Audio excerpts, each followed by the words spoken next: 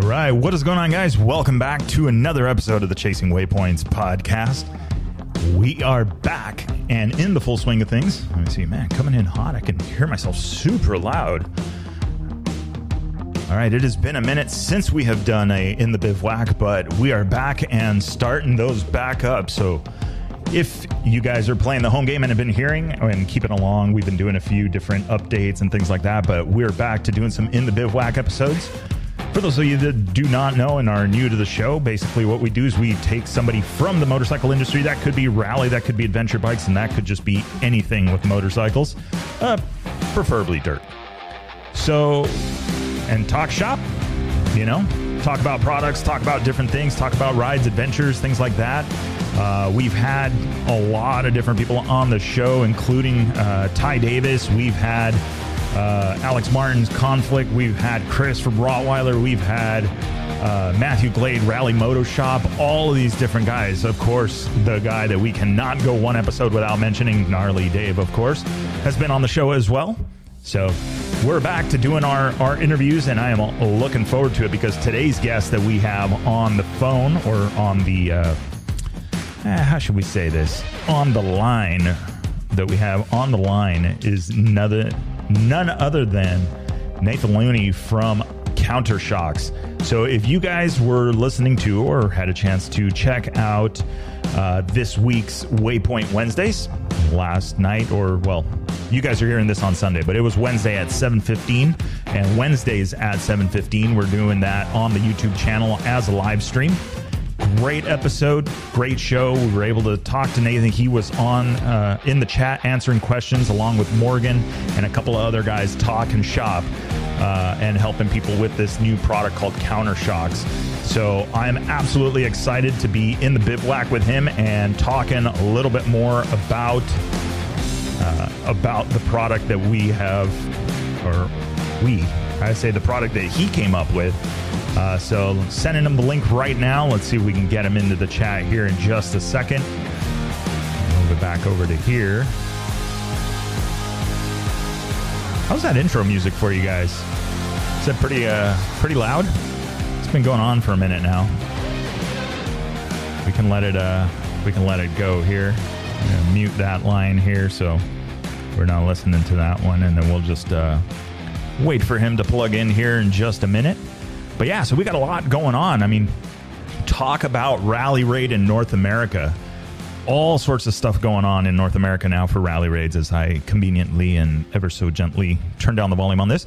So yeah, so we got a ton of Rally Raid stuff going on now here in the States and in Mexico.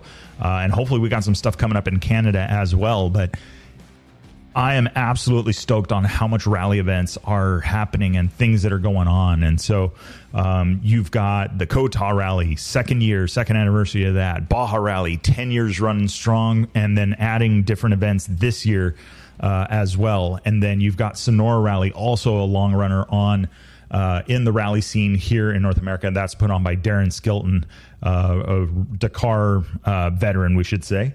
But, I mean, it's so much going on. I just saw some stuff on the Coast to Coast rally that's going to be coming up as well. So we'll talk a little bit more about that. And then, of course, the happiest race on earth, the Nora 1000, going from your traditional, race type format and stages for the motorcycles, now going to a rally style event with road books. And making guys run that stuff, which is absolutely amazing. I think a lot of people are going to get their eyes opened up to how easy Rally Raid is. And I think that a lot of people will come out of this and start signing up for rallies. You've got Matthew from Rally Moto Shop jumping on board and helping people. I think he's got a special something going on for people that are registered for the Nora event. You're going to want to reach out to him. And then also... including that is the school or the classes with none other than Jimmy Lewis. Jimmy Lewis, another guy that we've had in the bivouac on the show here, but that is somebody else that's going to be down at this Nora event and helping people get into and acclimated into this rally thing, which I think is absolutely awesome. I think a lot of people need to get into this sport. And I think that as more and more people talk about it and we get those resources out, we're going to see a lot more people joining these events. I mean, it's just like I feel like I'm talking in circles, but it's just so amazing to see so many events now available to people that have been wanting to try this. And now you've got classes and you've got schools going on. Baja Rally coming up here in May with their event in partnership or working together with American Rally Originals and helping support that team and getting to the Dakar in 2023. You know, Mohar Kalmakoy, Dave Pearson, all those guys, Paul Neff, another graduate or another show guest as well. All of these guys going to the Dakar and looking to enter one of the toughest classes out there, which is the Malimoto class for the sport. I mean, really, in any form of racing, it's like you're going to go and it's basically an unsupported race for them. That's it. It's just them. They can get a little bit of help. We'll get more details as it gets closer. But when I mean a little bit of help is like you got somebody that'll help you change the tires. But the rest of the maintenance and the day-to-day and the road books and all of that stuff is all on you as a competitor in the Malimoto class. So, or as they call it now, it's the Motul Originals class. So that's what we're looking forward to seeing what they can, what kind of trouble they can get into. So we're working on that and getting some more details, but hopefully that'll be coming soon. So let me see here. So while we wait for Nathan to join in here, it'll just be another minute. I know this sometimes is a little tricky, but we'll be able to get him on here soon. So yeah, so got a lot going on with the rally events coming up, and then we also have a lot of stuff going on with the Chasing Waypoint side of it. We are working on the road books for the Adventure Raid stuff. We are working on getting ready for some events. We're headed out. You know, we've got the Revzilla event coming up here in just a couple of short weeks, April 21st through 24th, out at Mojave at the Zakar compound by Rawhide. So we'll be looking forward to joining in on that one. And then also right behind that, we'll be down at the Baja Rally School with the ARO and working with them on that one and checking out the event and, you know, basically having a good time. Like I said on Waypoint Wednesdays, if you haven't ever hung out in a bivouac for a rally raid, need to do it. It's a lot of fun. It's really cool to see everybody getting prepped, and usually there's a lot of family involved, you know, significant others that are there checking out the event and helping support their riders. So it's really, really, really fun and really cool to see, especially the bench racing. There's always some kind of story about how somebody rode off into the sunset or couldn't find this waypoint or this massive dune that they couldn't get to the top of. All of these different things that happen at these events. It's just absolutely crazy, and it's absolutely awesome to just sit and check out and visit with these guys and listen to a little bit more. So I'm absolutely excited with that and seeing if we can get maybe even do some live stuff there. So you know, we'll see as the events get nearer and what we can do and all that stuff, because I do also help support the Rally Comp system at these events. So Rally Comp is the timing and scoring system that they use to keep track of riders, messaging with them, and then also obviously is keeping track of the waypoints cleared, the speed zone penalties, and speed zone enforcement, and as well as other safety stuff. So it's a really, really neat device. I really enjoy working with Mike and the crew over there at Rally Comp at these events. So you'll see me there. I'll be supporting the events, and then just doing the Chasing Waypoints thing, you know, talking to people and getting involved with people and you know, helping how I can, if I can, when I can. You know, that's the goal. Right. Let's just grow this big rally community that's already growing, you know, so let's help it grow faster. So with that being said, let's check in with Nathan from Countershocks. I know, big, long-winded intro, but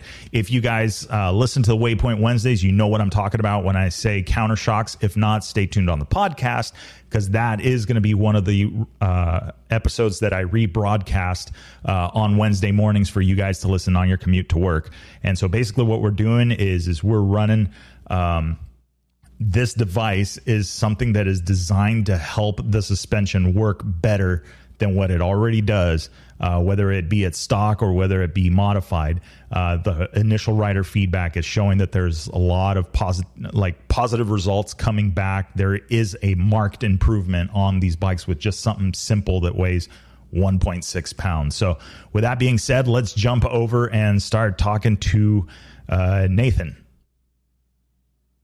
Nathan, you there? Yes, I am. All right. Well, welcome to the Chasing Waypoints podcast.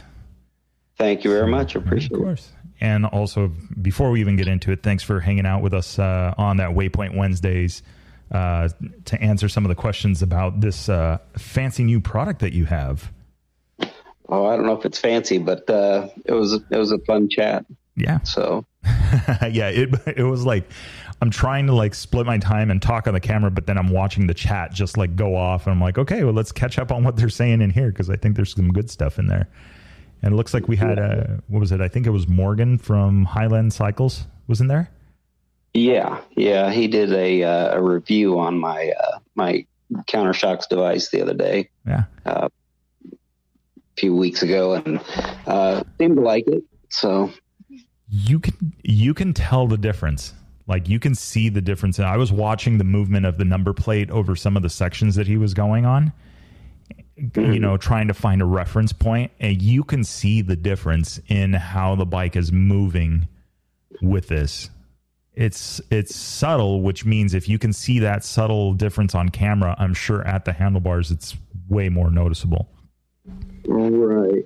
Yeah. There's a lot of situations where it'll help dissipate up to 30 pounds worth of an impact, which that not translating through you, really, you know, if that happens, you know, 1,000 times throughout a rally or a hare scramble or whatever, it can make a big difference at the end of the day. Yeah, absolutely. And that was something that we were talking about. You know, it's like, well, even if it just gives you 10 more miles, 20 more miles, 30 more miles of resistance where you can ride that much longer at speed, that is all the difference. Making up time, whatever it is. I mean, there's a lot of situations where if you had a little more gas in the tank, you know, right, you'd be better off.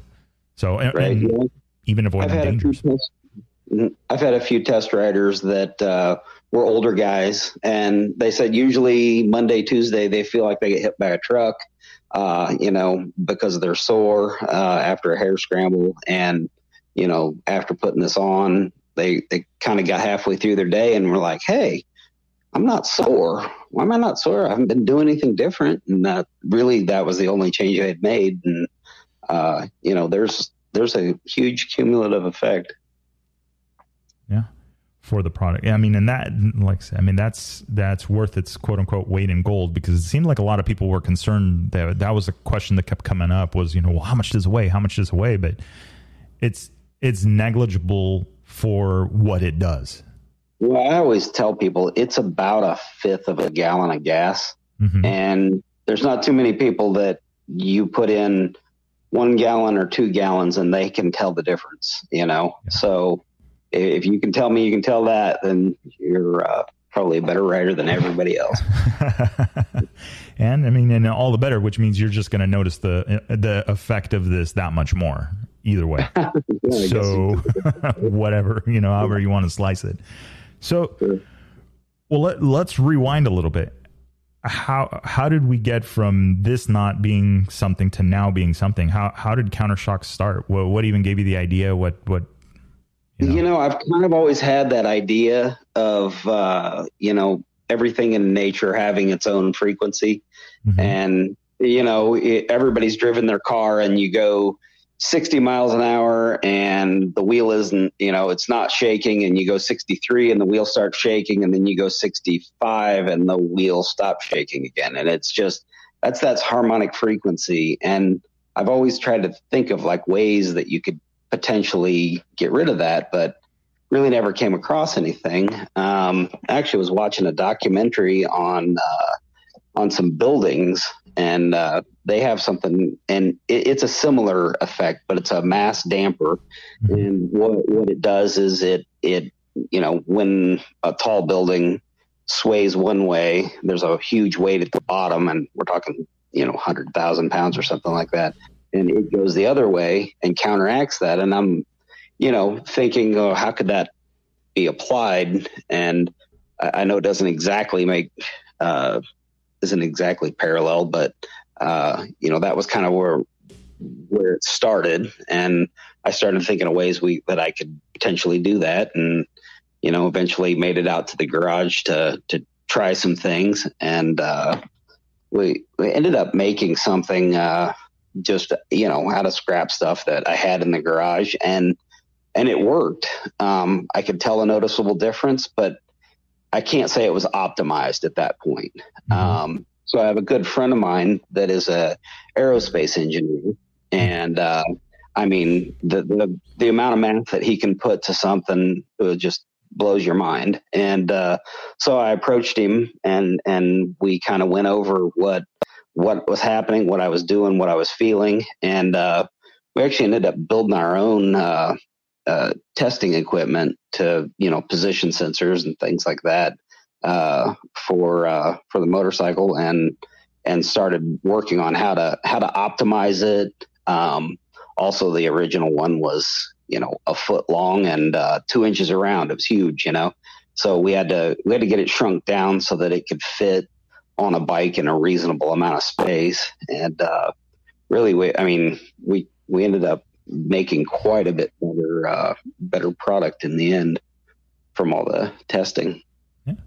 Yeah, this thing, I mean, I'm still holding it. I mean, for those, I have it on the desk from the Waypoint Wednesdays episode. And I mean, when I initially saw this mounted on the bike, and I believe it was Robert from the Kansas Rally team where I saw it going on, I thought it was some kind of like reservoir of sorts for the suspension.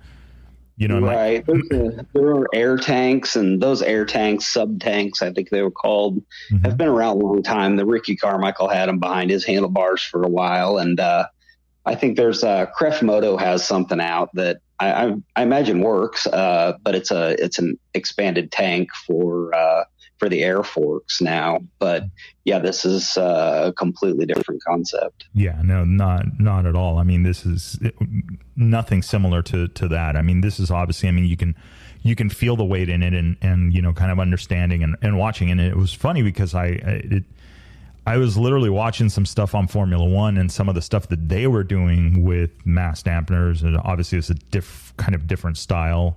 And how it worked, and I didn't realize. I rewatched it after this, and after finding out about countershocks, and this was actually current technology that they literally banned for this year's events or this year's season. So it worked that well, but I guess it was getting too out of hand with what they were trying to do.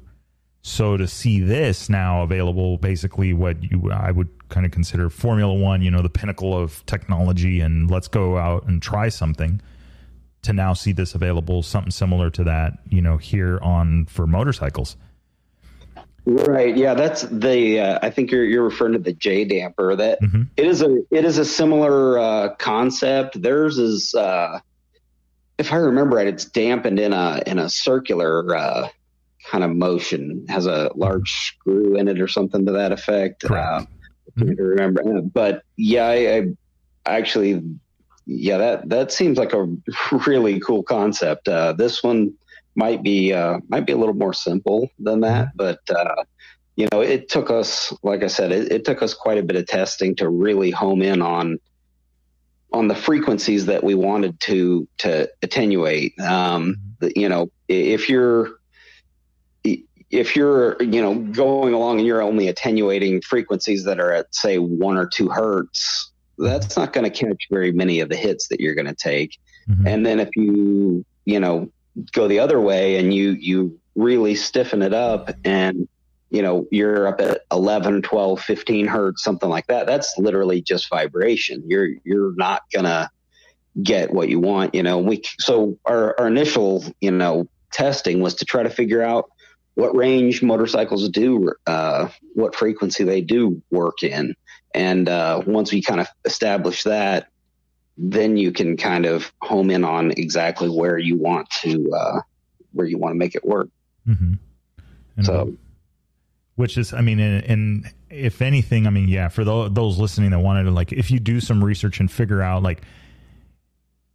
we know that obviously that this is different than a J damper as far as the stuff goes, but what you just talked about, how on the frequencies and how you have to counteract frequencies, in order to attenuate or eliminate is explained pretty well in some of those videos. But I mean, I saw a few comments, right? The snake oil comments and all that stuff. And it's like, if you don't understand that part of it, I would see where you kind of think like, oh, okay, yeah, it's, there's no way this makes sense. But if you think about it from using weight in a particular way in these shocks or whatever, whatever Formula One was doing, if it didn't work, it would have left the car immediately. It wouldn't have made it out of testing, but it's something that they developed way back when into now. So for them to be using weight, just weight in general, in a certain fashion to be able to develop traction, to be able to develop corner speed, to translate it into something like this, and now into a motorcycle, into specifically enduro bikes and apparently even adventure bikes, and also the rally bikes is just amazing to me. I mean, it's like, okay, we're taking technology, we're remixing it, and then we're putting it into this genre or this kind of right. Well, and I think a lot of people they think about what we've got, what we're using, and they think about the impacts that they're taking on, but there's also impacts that you get from the bike popping out. As your front wheel comes up and that wheel stops fairly abruptly as the fork extends, and it pulls your hands back down. And a lot of times at the exact same time, the rear wheel's hitting the obstacle that your front wheel just hit, and it jerks your hands down, and this attenuates that as well, which that's not even a known problem until we've started figuring these things out. And I think I've never heard anybody in suspension discuss the problem of the bike pulling down away from them after they've hit an obstacle. And I think this is it's an unexplored portion of the suspension game. Yeah, I completely agree with that. And that's, I mean, it's very true. It's like there is it's like a aha moment. It's like people never really realize that, but that's the shoulders hurting at the end of the day because the bike was literally pulling you back to the ground. And there was some talk about that in the chat about how like during G outs and how you do and you don't want. Sometimes you want faster rebound and sometimes you want slower rebound depending on what you're doing, but all of that plays into a balance. And so, right. Everything's a compromise in suspension. And, I feel like this, without having to make really almost any adjustments to your bike, this helps just smooth all the edges. And if you think about a graph that's going up and down, having, peaks that stop immediately and go back down. And then you think about a graph that looks more like a wave, where all of those peaks have been rounded off at the top and the bottom. That little bit of the impact is, a huge effect overall. Mm-hmm. Yeah, that's as you're saying that's what I'm picturing. So it's like this is helping basically round the corners on all of those edges. Right. Yeah, exactly. Instead of the fork stopping and starting, immediately, it gives you just a little bit of a break because of that mass. It's got to get it moving the other way. Mm-hmm. So it's okay. So I mean, I guess the way to explain it slows the direction change. In a way. Yeah, exactly. And, something else another kind of way that I've explained it is, if you could imagine, somebody holding your forks or your handlebars in a position as you hit a bump to where your handlebars wouldn't move up at all. It would cause your suspension to go up just a little bit higher rather than your hands popping up.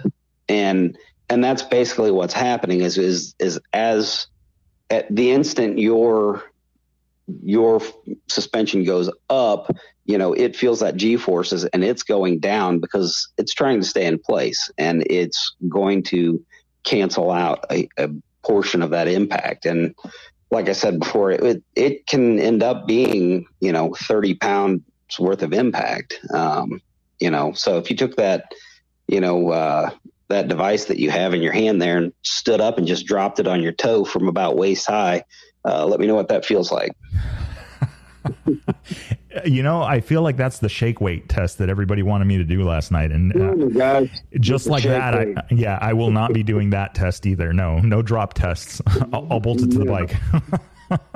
Yeah, it seems like every time I'm on any kind of a chat or anything like that, somebody starts talking about shake weight and posting pictures of shake weight. It's like, all right, I get it. Yeah, everybody's laughing until they go ride it. Right, exactly. Yeah. And so now this feels like, or I guess how should I say it? So the dynamic aspect of this, like, is this something, the same device you'll notice in lighter chop, but you'll also notice in heavier hits? Or does it get to a point where it's like, okay, well, I've done my work, that's it? Well, I mean, I would say about the heaviest hits you have really are those G outs, where you just absolutely slam into stuff. And, that's, there's a noticeable difference, especially just, it doesn't bounce you up and, send you off left or right. There's a noticeable, a difference in those, but also, really, I think one of the sweet spots on this is, I remember going down a creek bed that had rocks that were about, 4 to 8 inches, just nothing but rocks, and going down it at a pretty good clip, probably 20, 25 miles an hour. And I could take one hand off as I was doing it. And I'm like, this is crazy how much it's making it work, I mean, I wouldn't necessarily recommend trying that, but it was just crazy how I felt confidence in it enough I could do that. It really does, work in a lot of situations. Yeah. Well, and I'm thinking, the adventure bikes, which I ride a little bit more of now. I mean, I'm Project 501 literally on the list. Is a Husky 501, and that's, so I haven't gotten there yet, but the adventure bikes is where I mostly ride stuff. And that's why for the first time in any of the bikes, I spent more money on the suspension first than on anything else. But it's specifically because of that, because usually you find yourself, like, anybody can ride the fast stuff and the kind of rough, but not really rough, but just it looks rougher than it is pretty quick. But on an adventure bike, it's the stuff that catches you by surprise that's more dangerous because the bike weighs way more. So it falls into these things fairly abruptly, unless you're Quinn Cody and then you race it at hare scrambles. But otherwise, So it sounds like this is also, I'm not going to call it a safety measure of sorts, but it's at least something that helps. Well, I put it on a friend of mine's Yamaha 700, and he went out and within a couple days did around a 500-mile ride, and he came back and told me, man, I just felt so much more confident. The front wheel always felt like it was on the ground. So what ends up happening on let's say you've got the chatter bumps from them grading roads on gravel roads or whatever. Mm-hmm. And what happens is those bumps happen so quickly that the fork keeps getting bumped up, but never gets a chance to come back down. And so what ends up happening is you're above the natural sag of the bike, and you lose contact with the ground. And this device has an impulse that counteracts every single one of those hits. It's working quite a bit faster than your forks can.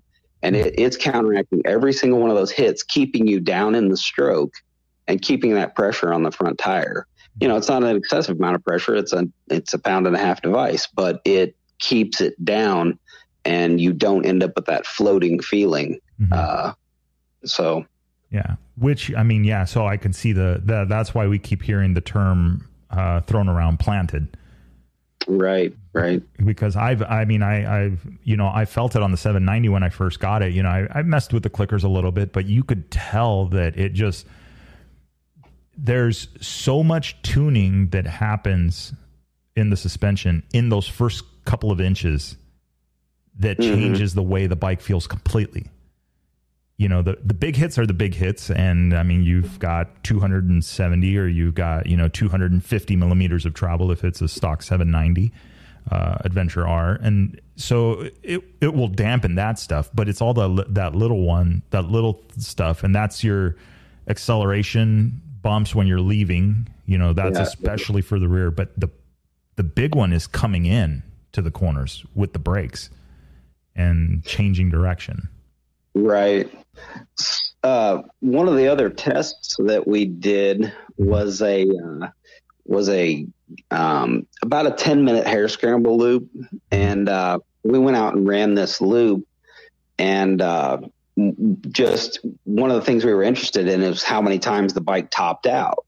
And so as we're looking at it, and so we went out and did the loop, and and then we put the Countershocks device on and went out and did the same loop.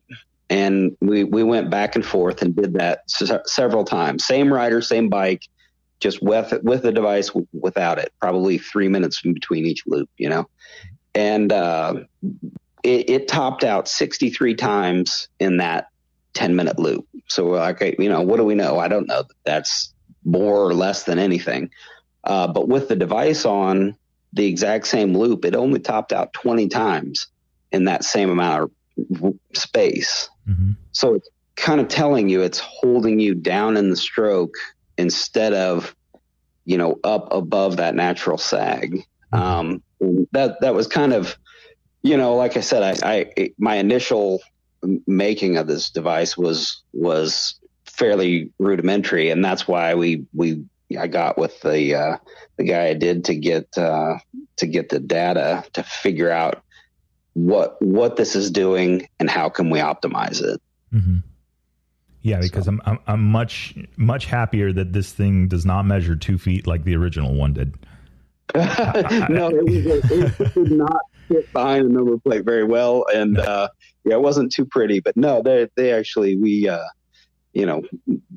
we're able to pare it down and make it look a lot better. Yeah, no, absolutely. I mean, like I said, it's like, and you're right. I mean, most of the stuff that I've seen, you guys rotate it around and mount it behind a number plate. So you could walk right by this in the pits 100 times and not even notice that the bike is equipped with it.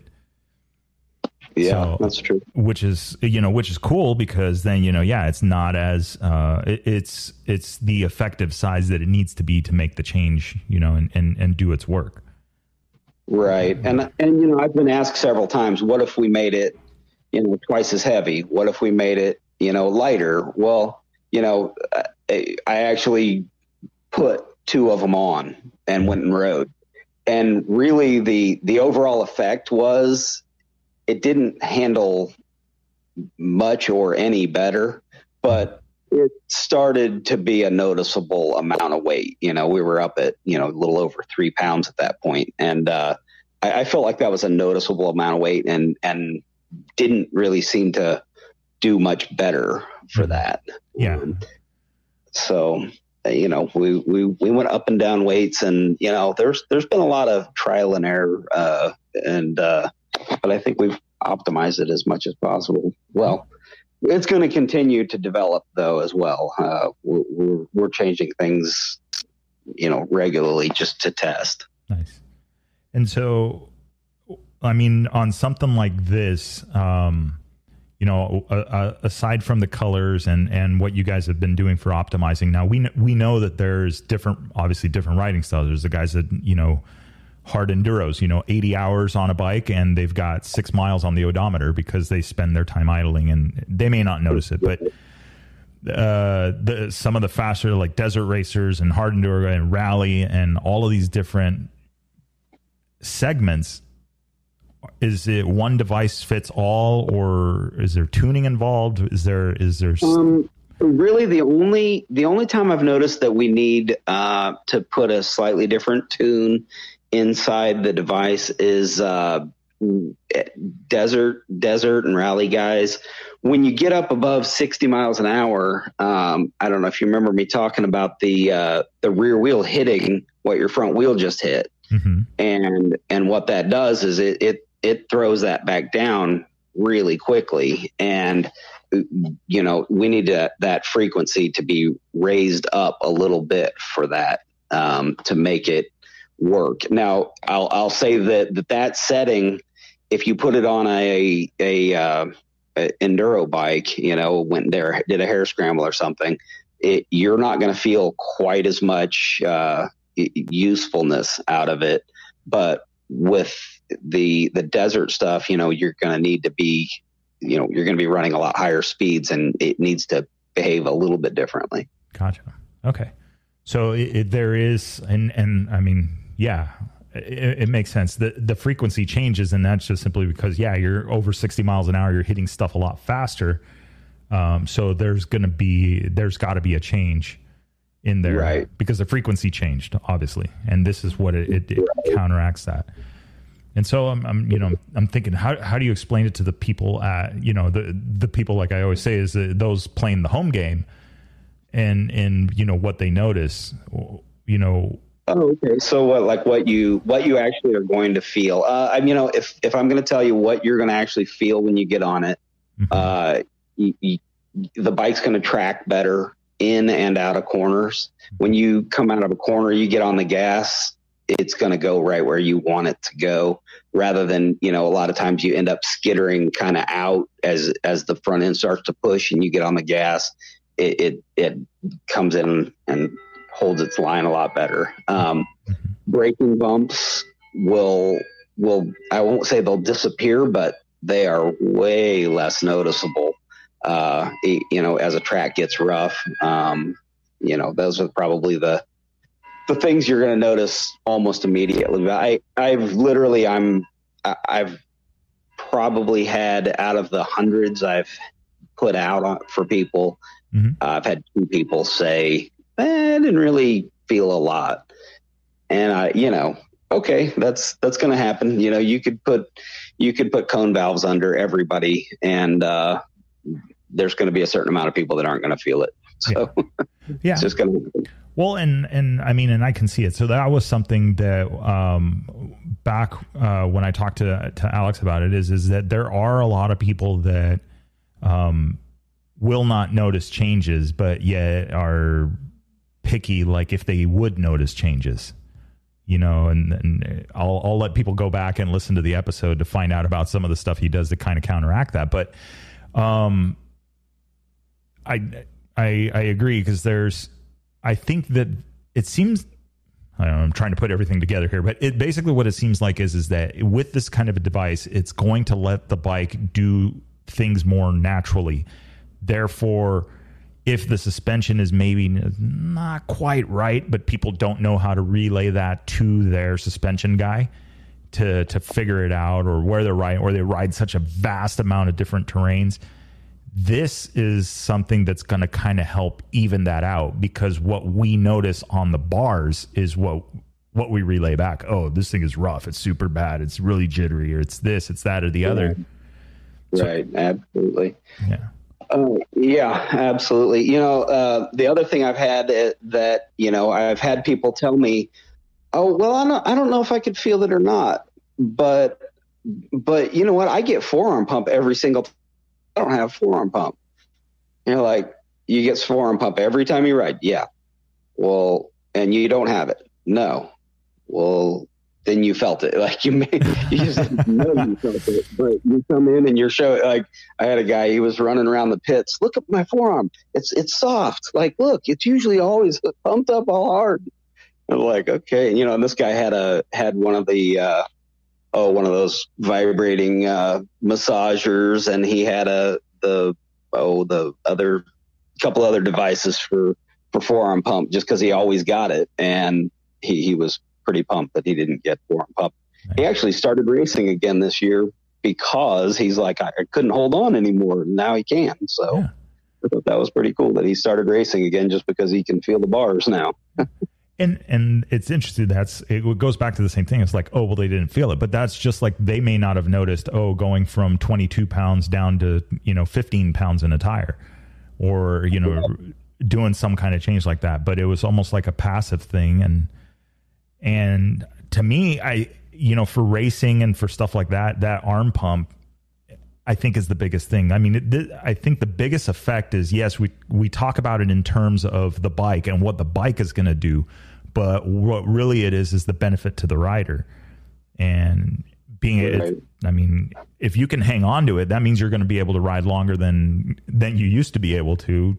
And so I've been racing, double A, I'm bringing up the rear in the double A, let's just say, in the Midwest for a long time. Since 2000 is when I started racing double A. And I've always struggled with forearm pump, and I feel like now with this device on, I can be more aggressive than I've ever been. And, usually I would always have to go hard and then try to back it down a little bit so that I could get my fingers back, and now I don't feel like I have to do that ever. It just, I don't get the forearm pump. My hands don't get as tired. You don't have that locked on feeling where you can't get your fingers to straighten back out, Yeah. I've been there, done that. And I only ride an adventure bike.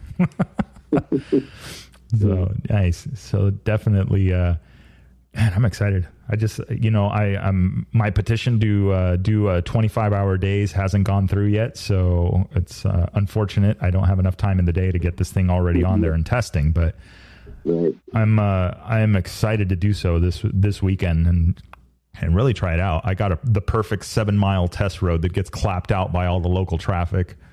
I think this is going to be that will be my stomping grounds for this thing. Oh, awesome. I can't wait to hear your feedback. Yeah. No, and that's already, I have some ideas on the suspension and part of me just literally wants to, I made a lot of changes. So I don't think it would be fair to just throw it on there and go ride it, because I don't know how the bike's going to react with the lighter battery, the smaller gas tanks. And then, and interesting enough, there's something that I'm kind of curious to see what this affects. On the 790s, a lot of guys have been removing one of the front calipers on it, when they go more off-road oriented. So I did that, but right away I noticed a difference when turning the bike. It seems like when I go to turn the bike towards the side that doesn't have the caliper and the rotor, so that would be to the right, turning the bars to the right, it feels heavier. And my guess, feels heavier without the extra rotor on there. Yeah, it's weird. And I think what it is it's basically, since the rotor is on the left-hand side and the caliper, what I'm guessing is that it's me pushing that weight, that centrifugal weight, out on a bigger arc. And there's nothing on the inside to counteract that weight. And so I'm thinking that's what I'm feeling, which is why I'm really anxious to try and because literally I can figure that out riding down the street.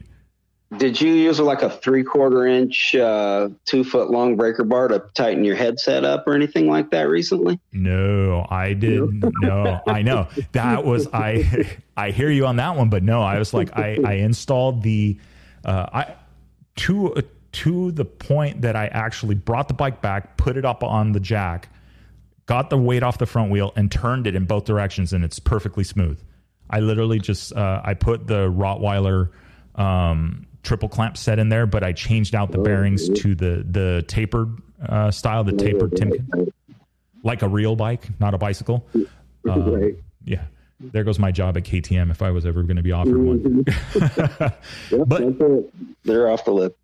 Yeah. So I was like, no, nothing's wrong with it. I checked the torque on it again. I go, no. So everything felt right, So now I'm like, okay, well, it has to be that weight. And it is some weight. I mean, that caliper and that rotor on its own, I mean, they weigh a lot. So my guess is that since there's nothing on the inside to kind of help fall over or counteract that. My guess is that that's what I'm noticing.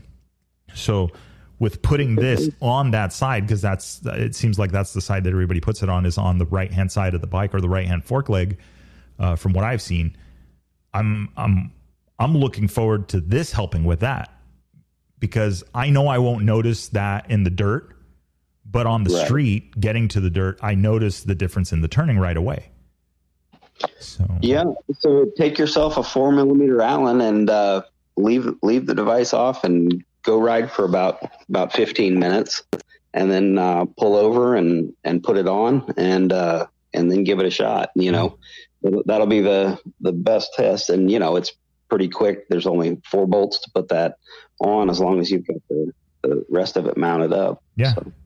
Yeah. Which, I mean, I'm stoked to get it on there. So yeah, it'll be, I saw the install videos on how to do it. And I mean, and it's super quick. And I mean, yeah, moving a fork leg down is fast. I mean, it takes no time at all. So, be able to bolt this thing in. So what's next for Countershocks? What are you thinking? Well, we're just trying to get the word out. It's a completely new idea, and new to the motorcycle industry, at least.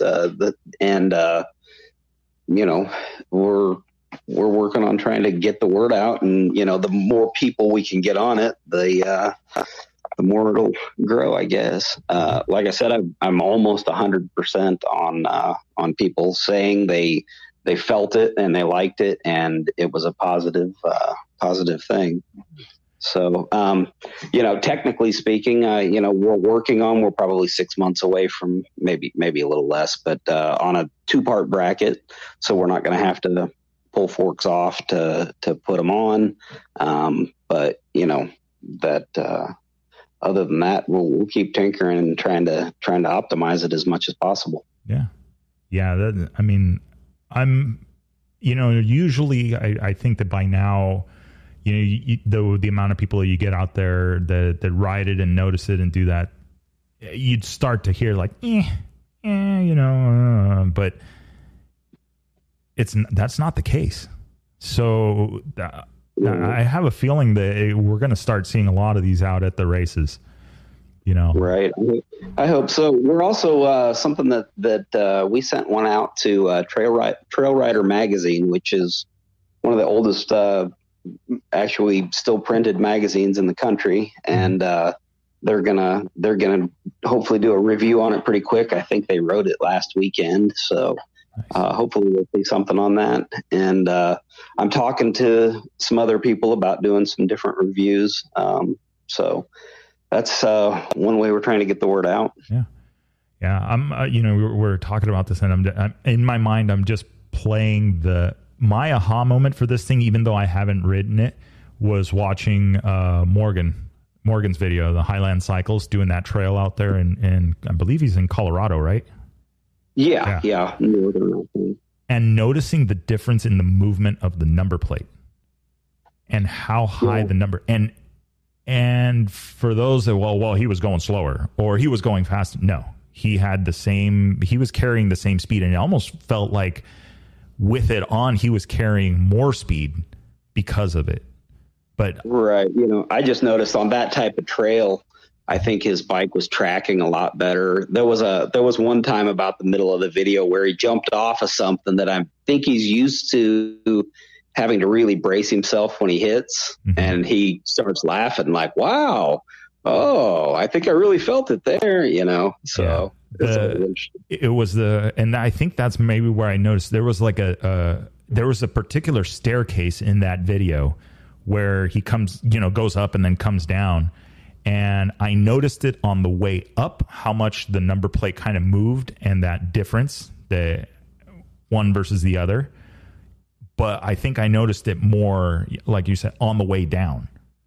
It just the number plate just did not move. So whatever you're going to chalk it up to, there is a difference visually from one to the other. So like I said, at the start of this, is that if that's what you can see visually on a video, and we all know how GoPros are great at showing how steep something is not, but is. Or, yeah.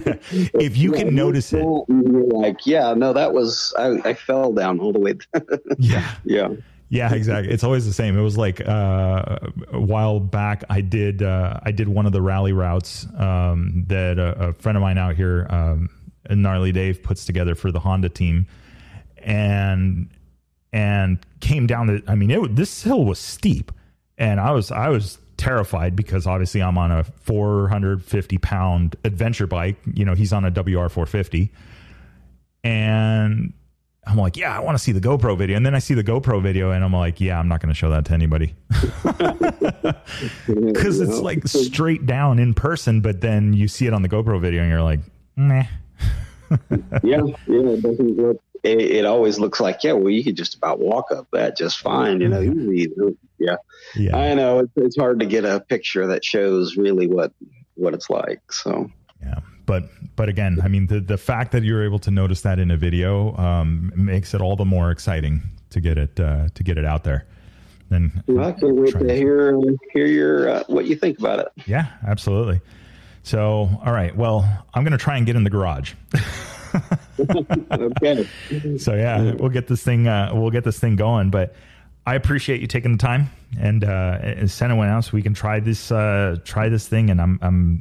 And for those of you listening, I will be at the Get On ADV event coming up at the end of April with this thing installed and ready to go. So come by. We could talk about it and ask questions. And I'm sorry if I end up waking you up in the morning, Nathan, because I know you're back east with questions. But if guys got questions about this thing, I want to get them informed because I got a feeling you're going to change the industry. With this thing. Man, I really hope so. There doesn't seem to be anything else like it. So I'm pretty excited to, get it out to everybody. Yeah, no, this thing is going to be rad. I can't wait. So awesome, sir. Well, I'll let you get back to it. I'm sure it's getting close to dinner time and, let you get on with it. But yeah, I will be in touch with more questions and anything that I can do to help, because this thing is going to be awesome. All right.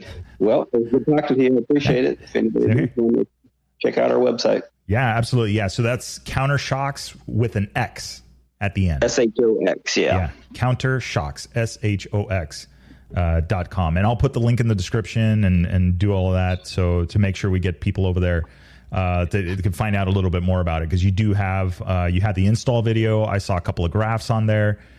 So yeah, there's some reviews on there too. I've had as many people as I can get to review. It's usually one out of 20 will actually do a review. So yeah. They've got a few on there. So nice. No, I'm a big believer in anything suspension and it makes a bike easier to ride now. Before I was more about, how does it look sitting in the Starbucks parking lot, but I end up riding my stuff more now. So good deal. Nice. All right. Well, thank you. Anything? Yeah, absolutely. Thank you. And we will be in touch very soon. All right. Thank you. Awesome. Thank you. Bye. All right. So there you have it. That was Nathan from Countershocks. I'm very excited about this product. And yes, full disclosure, it's sitting here not mounted on the bike. But I think that once we get this thing mounted, and from what I've already seen, this thing's going to make a huge difference. And to me, huge is, I can think of rides that I've done, where you ride from, those familiar with Baja, you ride all the way from the pine forest, all the way across down to the crossover road, and then jump across that and then go into the coast. It's an awesome ride. A lot of fire road, a lot of chatter, a lot of stuff. So by the time you get to the coast on an adventure bike, you're starting to feel it in your hands. Your hands are stiff. You can tell your body's fatigued. It's time to, set up the tent and just chill. So for me, something that will allow me to get there and be or feel better, or even this, paint this picture. And to me, that is very important. There's a staircase coming down when you get to the end of it. And so something goes sideways, you come in hot, whatever it is, if you still have a little bit left in your arms that you wouldn't have had normally, that's all the difference. Your reaction time, your being able to brake, your all of these little things add up. And that's like, like I talked about on Waypoint Wednesdays, it's like talking about heated grips. It's like you don't know you need them until you get into a situation where you realize, now that I have them, had I had them then, that might have been different. So this is where I'm leaning with this, and this is where I think that this thing is going to go. So for those curious about it, it's called Counter Shocks, Counter COUNTER, and then Shocks SHOX.com. So check it out and see, take a look at it, and you're going to see it's a very simple device. You can see the install video on how easy it is to bolt onto the bike. And then the reviews and everything. And like I said, I mean, there's enough people out there that have already tried it out that this would have gone the other way already had this not been doing something for these guys. And like I said, for those of you that have arm pump, you heard Nathan talk about one of the racers that he worked with on this product and now getting back into racing because he was able to counteract the arm pump. There's just so much positive. So I'm looking forward to putting out. So keep an eye on the Chasing Waypoints Instagram. So at Chasing Waypoints. And then also keep an eye on the Facebook side of it. And then, like I said, go back to Waypoint Wednesdays to the show on YouTube. Episode number 10, we're talking about the Counter Shocks. I did the unboxing for it. So you guys can actually see what, kind of what this thing looks like if you haven't already checked out the website. But then, keep an eye because I'm definitely going to be writing a review on this. I want to see this on bikes. I cannot wait to try it out and really see the difference. So with that being said, I think we've been going on for a little bit. So with that is a wrap. Guys, don't forget, sign up, subscribe, hit the bell notifications on the YouTube side of it, share these with your friends and all of that stuff. I'm glad we're back. We're doing some In the Bivouacs. We're talking to some cool people out in the industry. So I'm really looking forward to it. We've got a lot of stuff coming for Chasing Waypoints. So stay tuned. And we'll see you guys at the next event.